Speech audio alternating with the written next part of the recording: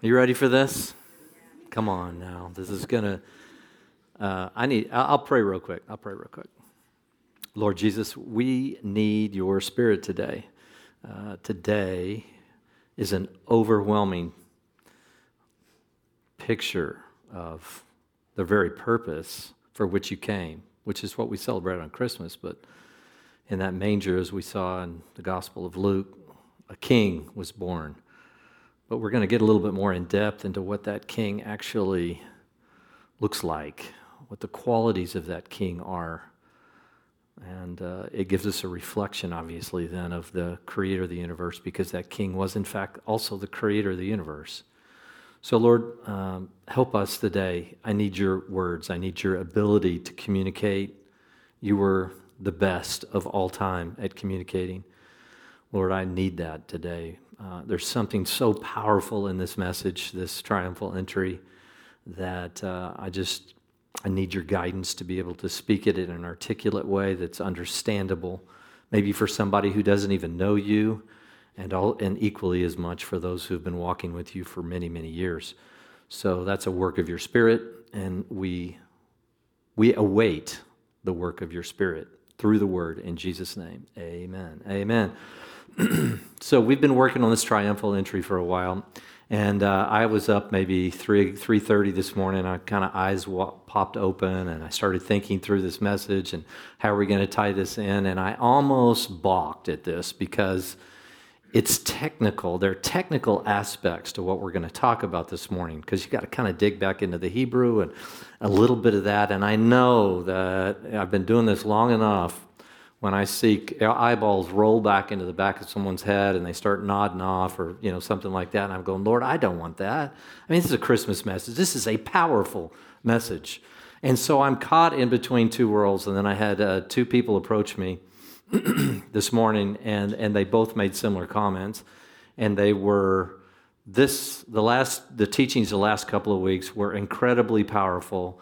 I know it was a deep dive, but it has really, changed the way I think about this in various ways. And I needed that this morning because I was tempted to kind of just come out here and preach and make this a nice little Christmas message and kind of overlook some of the deeper dive in this, and I'm not going to do that.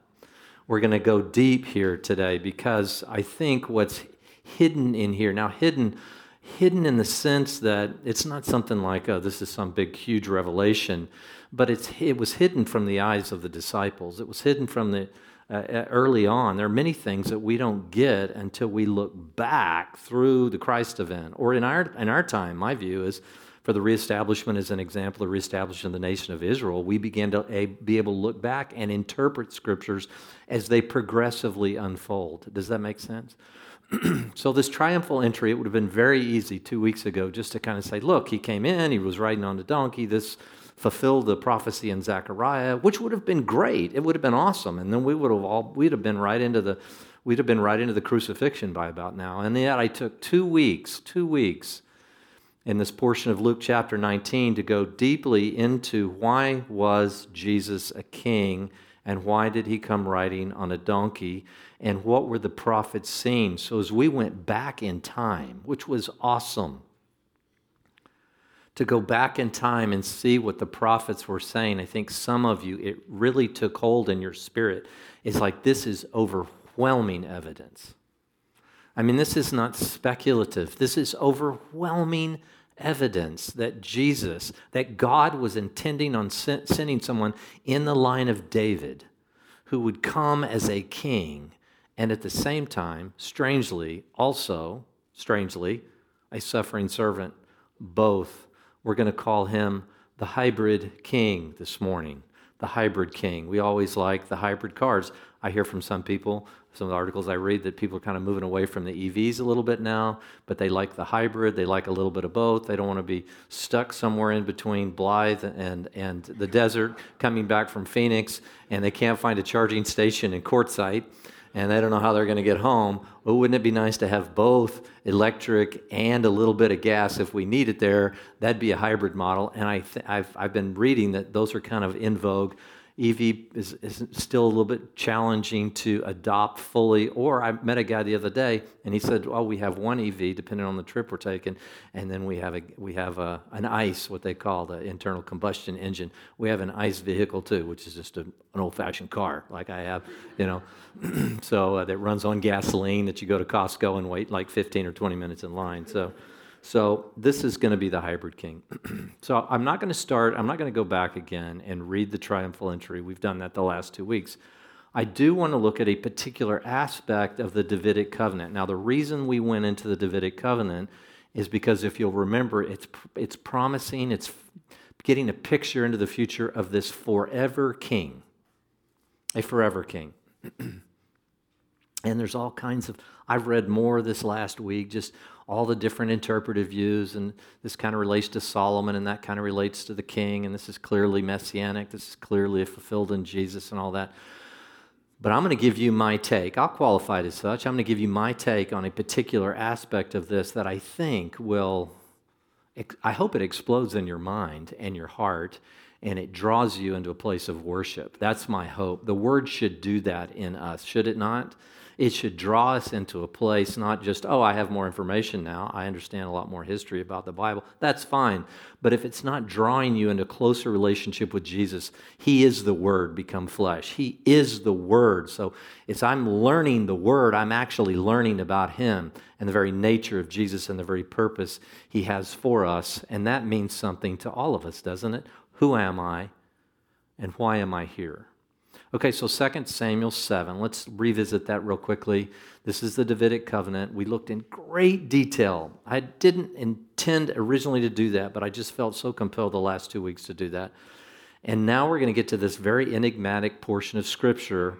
And I have really spent some time thinking through this and asking the Lord, what is your heart in this? And I think I have something for you this morning that's going to be exciting.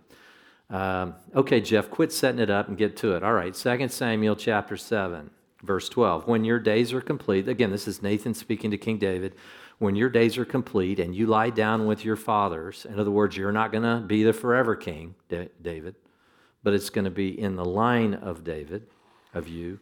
I will raise up your descendant after you, and it could be Solomon, or it could be kind of the collective group of kings, many of which were wicked after that. And he will come forth from you, and I will establish his kingdom. Okay, this could have been Solomon. Solomon's kingdom was certainly established in a very profound way. I mean, it was a large body of land that he oversaw. He shall build a house for my name. Still could be Solomon. He built the temple. And I will establish the throne of his kingdom forever. This is something Solomon did not do. We alluded to that last week in 1 Corinthians 11. In fact, the Lord says, I am going to tear the kingdom from you, but not in your life, but afterwards. And that is exactly what happened after King Solomon. And he definitely was not a forever kingdom. And he says, I will be a father to him. Now he's saying to him, whoever this descendant is, and he will be a son to me. So when Jesus comes claiming to be the Son of God, this is significant because God's saying he's going to be a son to me. And then this is where it gets strange. And some will say, well, now that just kind of referentially goes back to Solomon, and then we go back to Jesus again. I don't think so. We're not going to move that quickly. We're going to go back and do a few technical things with this interpretive view here. It says when, and I'm teaching from the NASB, when he commits iniquity, and everybody immediately would say what? Well, that can't be Jesus because he had to be the unblemished lamb. He was without sin. I mean, we know that. Hebrews 4 says he was tempted in every way we are, and yet without sin. So this clearly can't be Jesus. So maybe none of this applies to Jesus, and yet there's a forever kingdom involved here. So some will say, well, it kind of goes in and out. Solomon, and then Jesus, and then Solomon, and then somebody else, and then maybe some descendants. And I don't think so. I think this is still referring specifically to Jesus, and I'm going to explain why I believe that is the case. It says, and I will correct him with the rod of men and the strokes of the sons of men. But my loving kindness shall not depart from him, as I took it away from Saul, whom I removed from before you. So Saul's first king, then David, then Solomon. And then after that, the kingdom was divided into the 10 northern tribes and the 2 southern tribes. And it really was. The kingdom was ripped away from the descendants. But my loving kindness will not depart, as I took it away from Saul. And then verse 16, your house and your kingdom shall endure before me forever. Your throne shall be established forever. What does this mean? I'm going to correct him with the rod of men and the strokes of the sons of men. Okay, is everybody kind of there? All right, so we're going to try to unpack this, because if we do so, it's going to give great explanation to the hybrid king, so we can understand why Jesus came in on a donkey, so we can understand why he was also a great king, so we can understand why he demanded a parade, why he had to set up this parade. It was very, very important. He was claiming in having this parade, if you will, for lack of a better term, or this triumphal entry before he was going to give his life a week from then, he was setting this thing up, and he was making claim to be this forever king. But he came in on a donkey. Is it a peace mission, or is it a triumphal entry? Or is it both? I think it's a hybrid king. Okay, so I want to go back and I want to look at this particular portion, verse 14. I will be a father to him, and he will be a son to me. And when he commits iniquity, I did a study this week, and for me it was profound. I mean, I felt like it just exploded in my mind. Commits iniquity is actually 2 words that we use to describe one Hebrew word, which is avah. Avah is to commit iniquity in part, but not in whole. It has as many Hebrew words, they're kind of different interpretive views. Or how can you unpack this? Is he actually committing iniquity? Or it can mean to be bowed down with sin on top of you. It can be a place where you're loaded down with sin. To be bowed down with sin upon you commits iniquity. I think what he is saying here, and when using the word avah, is that he's saying, here's what the prophet is seeing. He's seeing this picture of a servant of some sort, or in this case, a king, a forever king. And when he commits iniquity, he will be bowed down with all of this sin placed upon his back.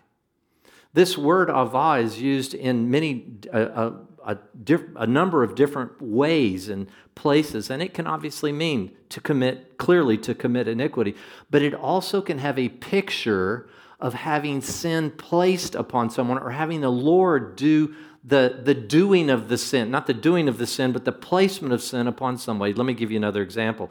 I want to take you to Lamentations chapter 3. Lamentations chapter 3. One of the few places in the Bible almost nobody ever spends time or does messages is the book of Lamentations. Lamentations, if you've ever read it, it seems to be the most defeating number of chapters here that you've ever seen in your life. It's just like the judgment, and they're horrible, and their judgment, and it's terrible, and it's lament. It's lament. And I'm trying to think if I've ever even done a particular message exclusively out of the book of Lamentations. Sometimes people refer back to Lamentations chapter 3 when they get to about verse 23, and it talks about your mercies are new every morning. Now, many of you have heard that verse. You might even quote that verse. That might be even a verse that you crochet into your little thing. If you had a grandmother and you put it up in a little special room, and you have that little thing. His mercies are new every morning, and that's very comforting. But most of Lamentations is brutal. It's Jeremiah looking out in the nations and feeling as if in some way he was taking on the very punishment for the nation of Israel itself. Lamentations chapter 3. Let's start reading here in verse 1. Lamentations chapter 3, verse 1. Okay, now I'm going to... Again, I felt compelled this morning, and I said, I want to go down this road. I want to go down this road.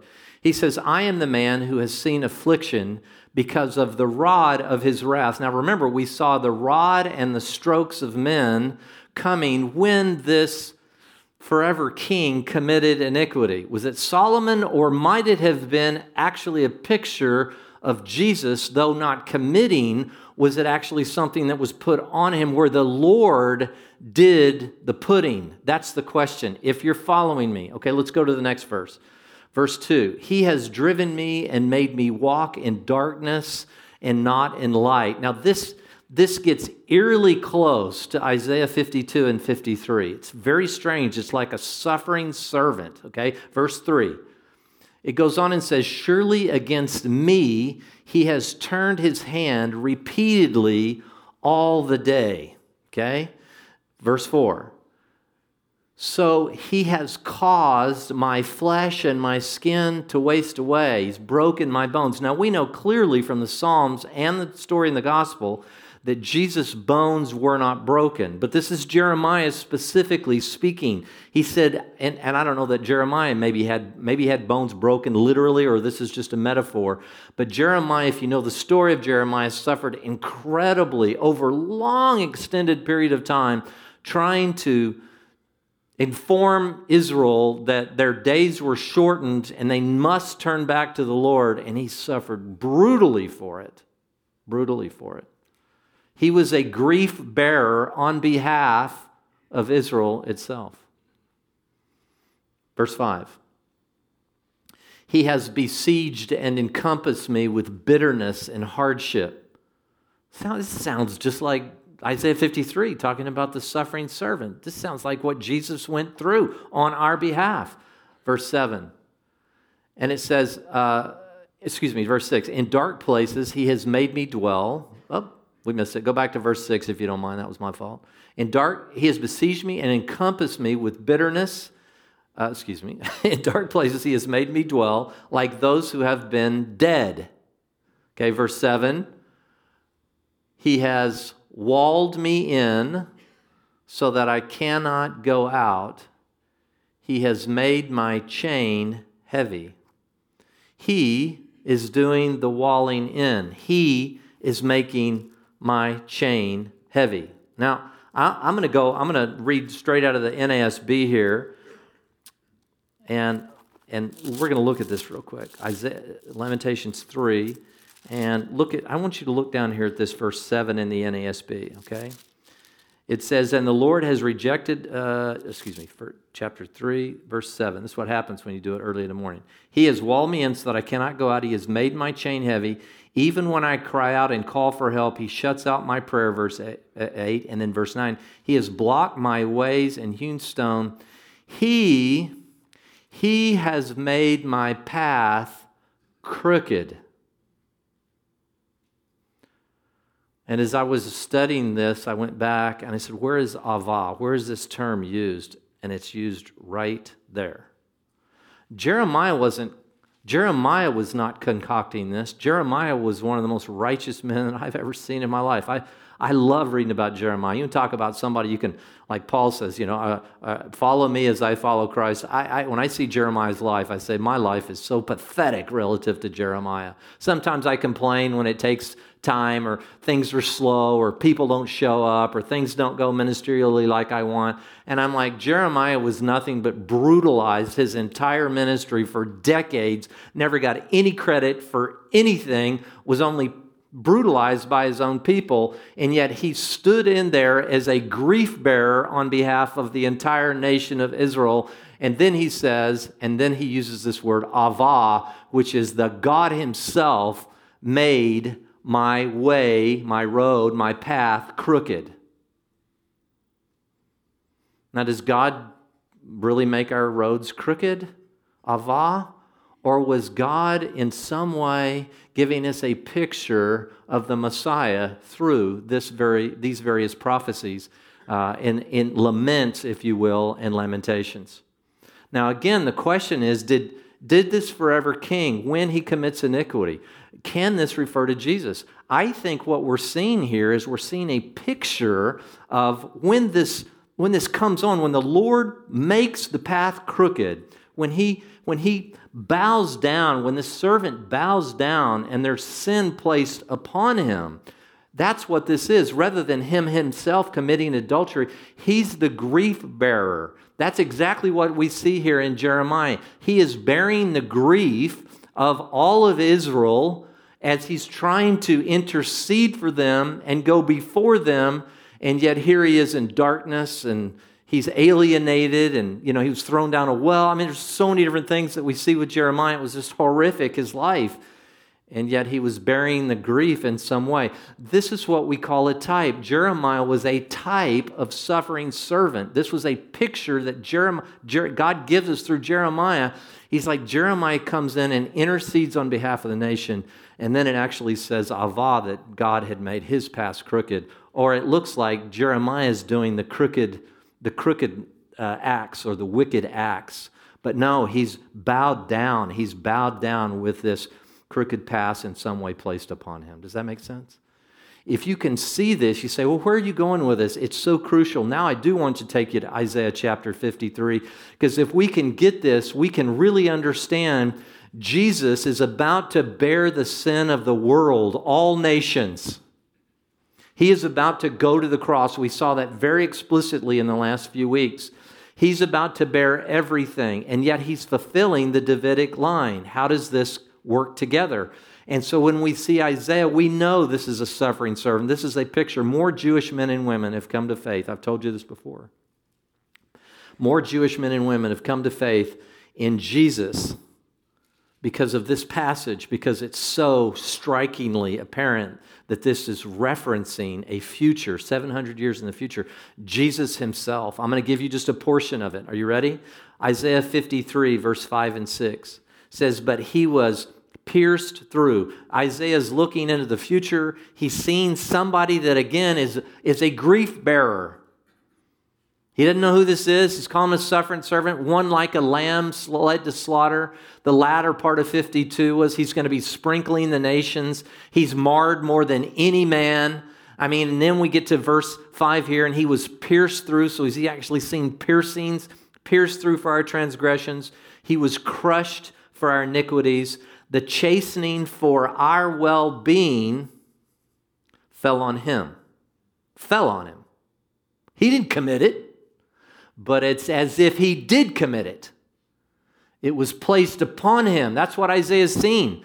Our sin, our wickedness, our crookedness was placed upon this suffering servant as if he was bowed down in sin. It was placed upon him. That's what Isaiah's seen. It fell upon him, and by his scourging, we are healed. All of us, like sheep, have gone astray. Each of us has turned, to his own way. But the Lord has caused the iniquity of us all to fall on him. Now, what's fascinating here, do you have 7 and 8 here? Do you have the 7th verse?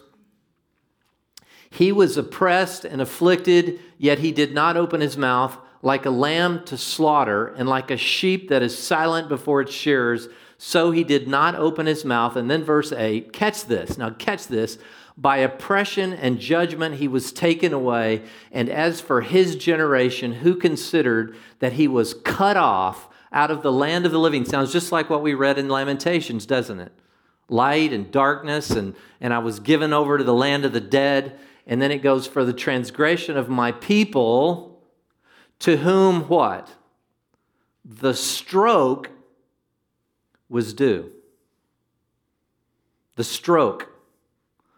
That word in Hebrew is negah. And you would say that's just like a beating. Yes, but there's something deeper here. It's the same exact word that we see used in 2 Samuel 7.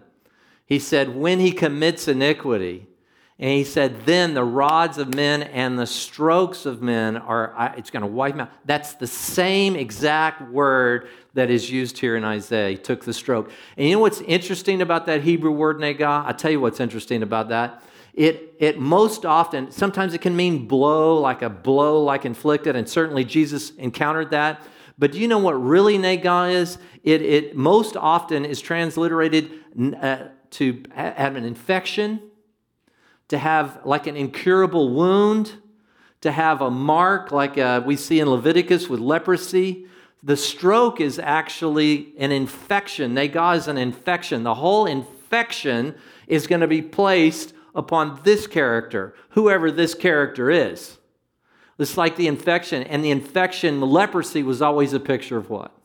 Of sin.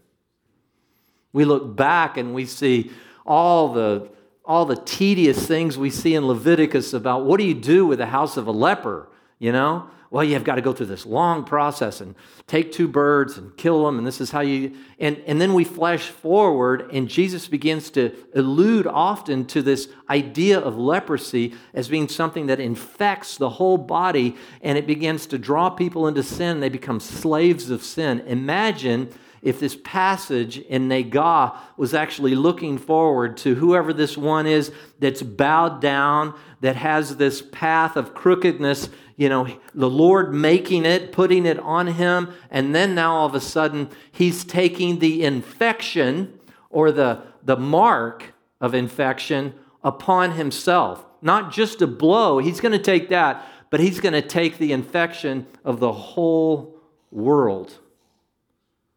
You know what I was infected with, and I still am? Sin. You know I missed the mark. I know I missed the mark with God. Was this Davidic king going to come in triumph, but also be, in a hybrid sense, the very one who is actually made to be sin on my behalf? So he can take my raging virus that is flowing through my blood and affecting my thoughts and my mental patterns and my relationships and my marriage and the way I treat my children and the way I treat business associates, the way I view the world, this infection that makes me all about me. Is he going to take that kind of infection upon himself and like somehow absorb the infection into himself? Could that be what this Davidic covenant is saying as opposed to just Solomon? I think so. I think there's something so profound here, and this interpretive view makes the whole Bible and the narrative come alive. I want to take you now to 2 Corinthians chapter 5. Many of you'll know it well. Look, when I came to Christ, what happened to me, and is what has happened to many of you, and maybe some of you watching, and some of you not yet, is that I became a new creature. I saw things differently. It's no different than if you're suffering. Laura and I suffered through COVID, and ours was horrible. Hers even worse than mine. I didn't think she was going to make it. It was awful. I mean, some people said it didn't affect them that much. Man, she was. This virus raging through her body, and me too. And we were out of it for days. I mean, we were just completely out of it. And then as soon as that infection was taken from our body, it's amazing. We just can get up, and then we're going again. It's just amazing what happens. It's like new life. The infection somehow has been taken out of our body or battled within our body. Catch this with that image in mind. 2 Corinthians chapter 5, verse 17. Therefore, if anyone is in Christ, meaning you're like, I want him to take my infection. That's what the gospel is. I believe in him. I want him to take my infection upon himself to where he's bowed down and his paths are crooked. And, well, he didn't commit it, but it's been placed upon him. And I want him to take my beating, my infection, my blows, my rod that I deserve. I want him to take it so that I can go scot-free. And the infection goes from me to him. That's what I want. And that's the gospel, not you and your wonderful behavior because you're trying harder now and all that. No. You cannot do it on your own. You can't be philanthropic enough. You can't love enough. You can't work hard enough. He takes the infection and he just goes and he breathes it in some way. Kind of like the Green Mile, if you ever saw that movie where he just breathed in the bad stuff out of the other guy. It was a beautiful picture. And the Green Mile was so popular because unbeknownst to most people, it's a picture of the gospel. It's Jesus taking the infection for the world. It's powerful. I became in Christ what? He is now a new creature. I became a new creature. Old things have passed away. Behold, new things have come. All these things are from God. Wow. Really? You want to take my infection? I thought you were just always mad at me, God. You want to breathe in my infection? Who reconciled to himself through Christ and gave us the ministry of reconciliation. Namely, that God was in Christ reconciling. This is important. Reconciling what? The house of Israel to himself? No. Reconciling the world to himself, because this involves all the nations. Okay? Not counting their trespasses against them. I mean, we ought to just stop right here and dance around a little while. If I could dance, I'd dance here up on stage for it. I mean, I really would. I'd dance around. What? You're going to breathe in my infection, and then you're not going to count any of this against me? And he has committed to us the word of reconciliation. Therefore, we are ambassadors for Christ. That's how I'm going to close this morning. Think about this. Jesus is coming as an ambassador on the back of this donkey. That's why he didn't come in on a horse. Ambassadors of peace come in on donkeys. And now he says, now you're an ambassador for Christ. As though God were making an appeal through us, we beg you on behalf of Christ, please let Jesus breathe in your infection. Let him be beaten for your sin. We do that retroactively now every time we come into the kingdom. We say, I want him to take my punishment. I want to be reconciled. I don't want my sins to be counted against me. And then verse 21 cannot make it more clear. He, God the Father, made him, Jesus, who didn't know any sin. So let's be clear. Jesus didn't commit sin, but he made him what? Who knew no sin, to become sin on our behalf. We'll let him suck in the infection of the world, and then we'll see that the stroke that was due Israel, and then by extension the nations, will fall on him.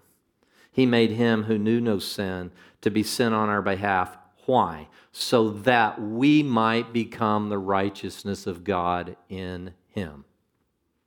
So we can be free.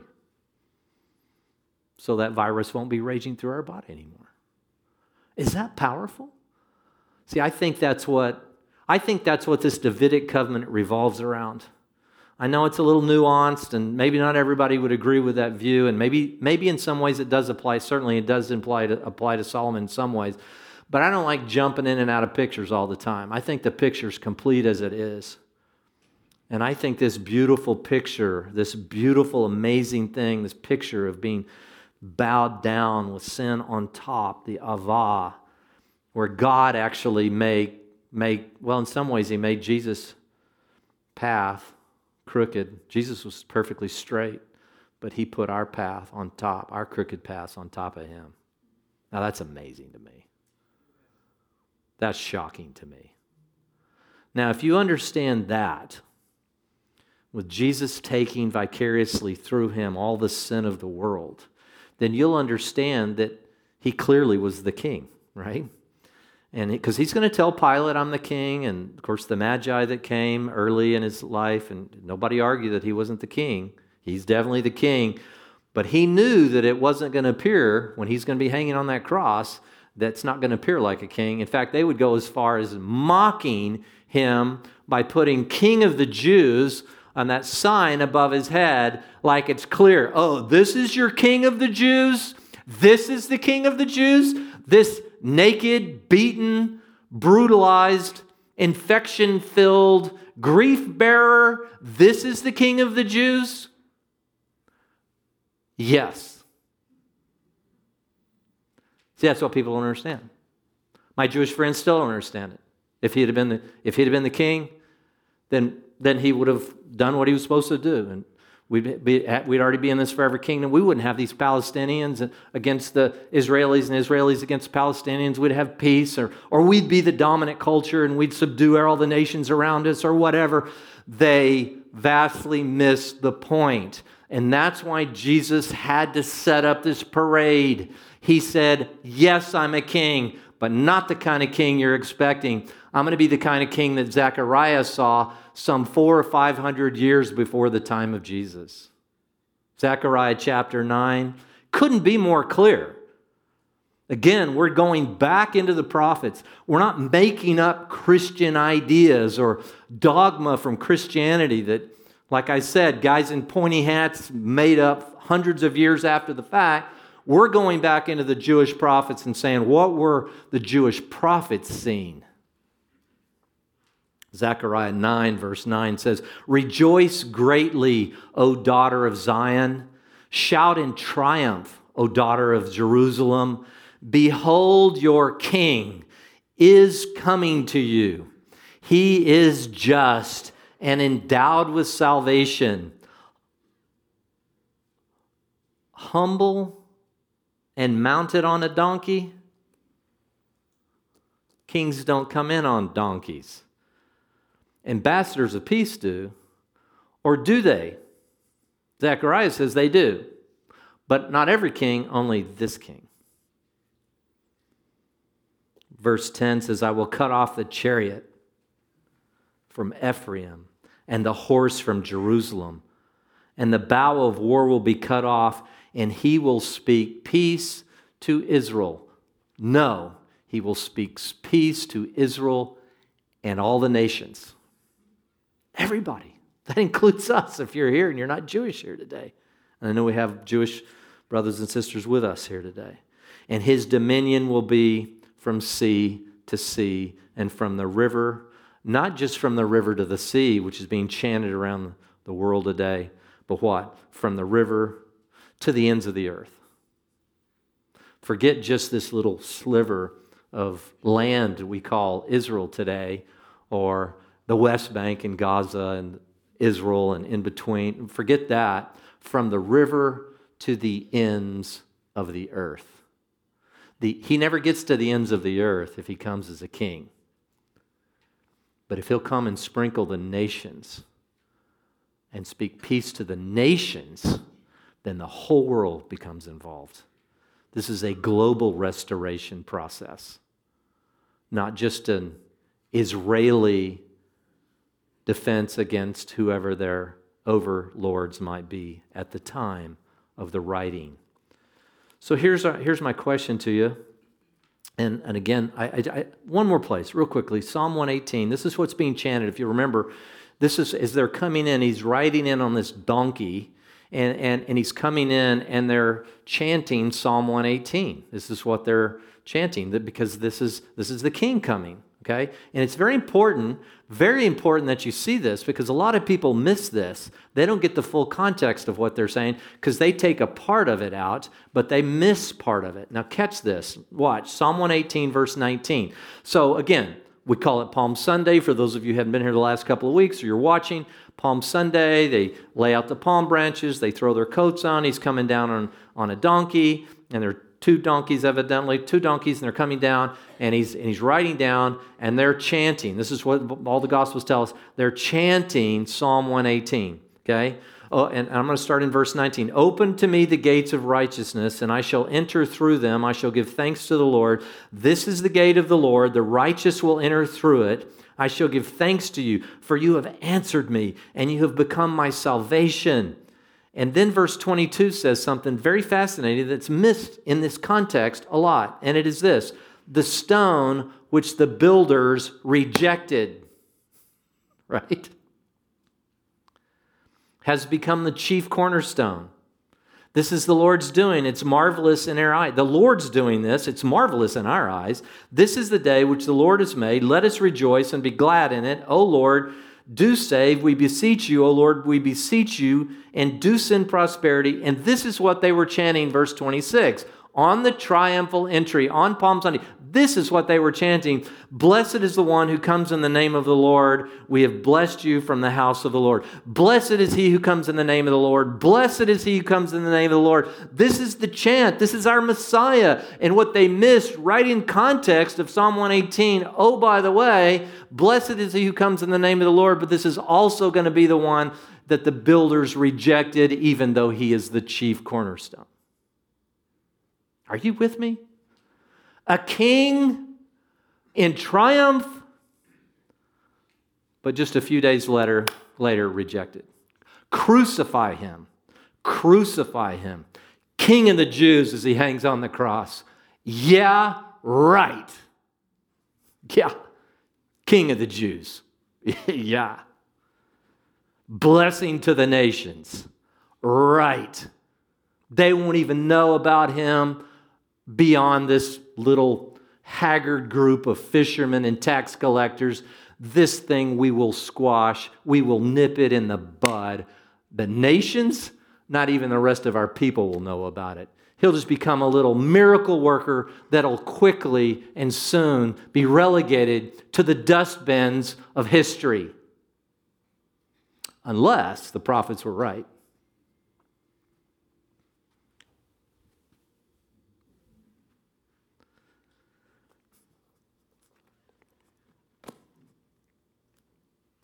So what is it?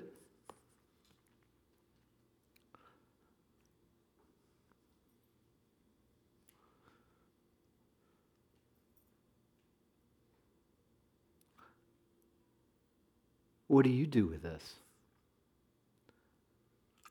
You celebrate him as king? Yes. Joy to the world. I mean, the nations. But should we celebrate him equally as an ambassador of peace? Yes. Hybrid king. Both. Conquering when he comes back. Humble and mounted on a donkey. See, we're still in the humble and mounted on a donkey part of the history of God's plan. He's still humble and mounted on a donkey. Now, what is our response to this? Do we even have a response? You know, everybody's watching, what is it? It's a Wonderful Life this time of year. What's Clarence the angel say? You know? Clarence said, "You've been given a great gift, George. The chance to see what life would be like without you." My question to you is Jesus calling us into following him and also picking up our cross, if you will? Is he calling us? We just read it in 2 Corinthians 5. We are ambassadors. We've been given to be ambassadors. Ambassadors ride in on donkeys. Are we going to be the donkey brigade? Are we going to come in and say, we're Christians, we're taking over the political realm, we're taking over, we're going to be the moral majority, we're going to fight against all the sponsors, we're going to be the ones, and we're going to fight this way? Are we going to come in as ambassadors of reconciliation, understanding the platform of our King? And if that's the case, we're going to look back and say, is the world any different because of you, George Bailey? And George got to see, well, yes, it is. But my question to you is the world any different because you've lived here? It will be if you're part of the donkey brigade. It won't be if you're just a triumphalist, like, hey, we're the Christians and we're the holier than thou and we're better than you. Don't you realize a person that really is a believer has had the infection sucked out of their body by a king? How do you brag about that? I got nothing to brag about. He did the heavy lifting and is calling us as a community into a place where we also will mount a donkey and ride into a place wherever he's put us on the earth and weep over it. As we'll see next week, he wept over the city. Do you weep over where you live? For us, for at least part of the year, for many of you, the Coachella Valley, do you weep over the city? Do you ever drive up on 74 and look down? I mean, I was driving here this morning. I saw all these people. It's such a beautiful day. Bikers and cyclists and golfers and pickleballers and all these different things, and going to breakfast and Starbucks lined up around the corner. And I wonder if there'll be that kind of a celebration at church at the Red Door for just lies. And I wept over it. I'm like, there's no thought of God in many of these people's minds at all. I don't judge it. I weep over it. Don't they realize that that infection can be sucked right out of their body, that virus of self, and then they can make a difference in the world. They'll look back. All I want is the opportunity one day to hear, I don't think the angel Clarence will be up there. I think but as it relates to our metaphor, and say, I wonder what the world would look like without you, Jeff. And in some ways, I don't want to see that because I think, well, it didn't change much.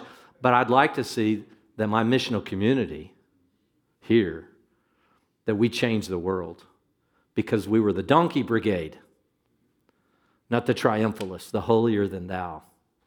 Forget it. Not interested. I'm not holier than thou, but I have had the infection sucked right out of my body. And many of you have. So what do?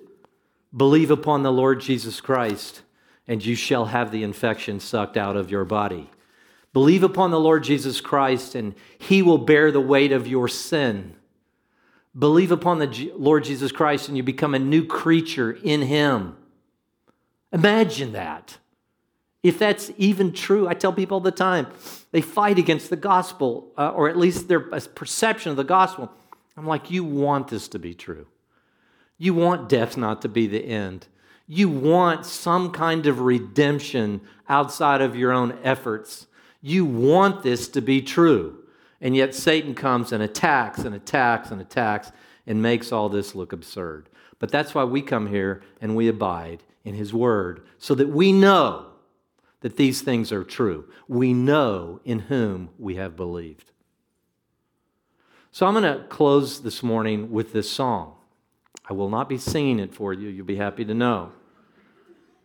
But this is something that recently came out on our website with One for Israel. And it's Joy to the World.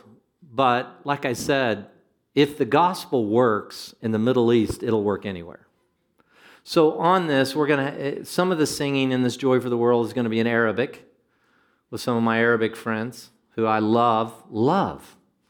My daughter Tatum we were given these little Yeti things when I was in Budapest speaking to the staff. And Thomas is a beautiful, precious guy. I love Arabic guy. And somehow he got mine and I got his. So I came home with Thomas's Yeti, and Tatum stole it. So she only drinks out of the Thomas cup, we call it, the Thomas cup. Maybe we're close enough that that's okay, right? And at the same hand, and all of my Israeli friends, right? And I weep over, and I'm not making a political statement. I'm making a gospel statement. The gospel can work. There's joy to the world when you see Palestinians, when you see Israelis worshiping the Creator of the universe together. And so this just came out about a month or so ago, and it is Joy to the World in Arabic, in Hebrew, and in English, meaning the nations, because Jesus came to save the world. And all the people that you're going to sing up here, and then Dr. Saref's going to make a quick appeal at the end, which I think is very appropriate for this time of year. What you're going to see is all these people worshiping together, and you go like, this works. These are all the people that have had the infection sucked out of them, whether they be Arabic-speaking people or Hebrew-speaking people or English speakers. It's the whole kit and caboodle. And that is why Jesus came on a donkey. It's glorious. It's the gospel. And it's true. And it works its way out this way. So I'm sending you home this week with this. As bad as it gets and as bad as your newsfeed gets, this is just shot in the last few months in Israel with Arabs and Israelis and English-speaking people, and it's joy to the world. And I hope that makes your Christmas even better.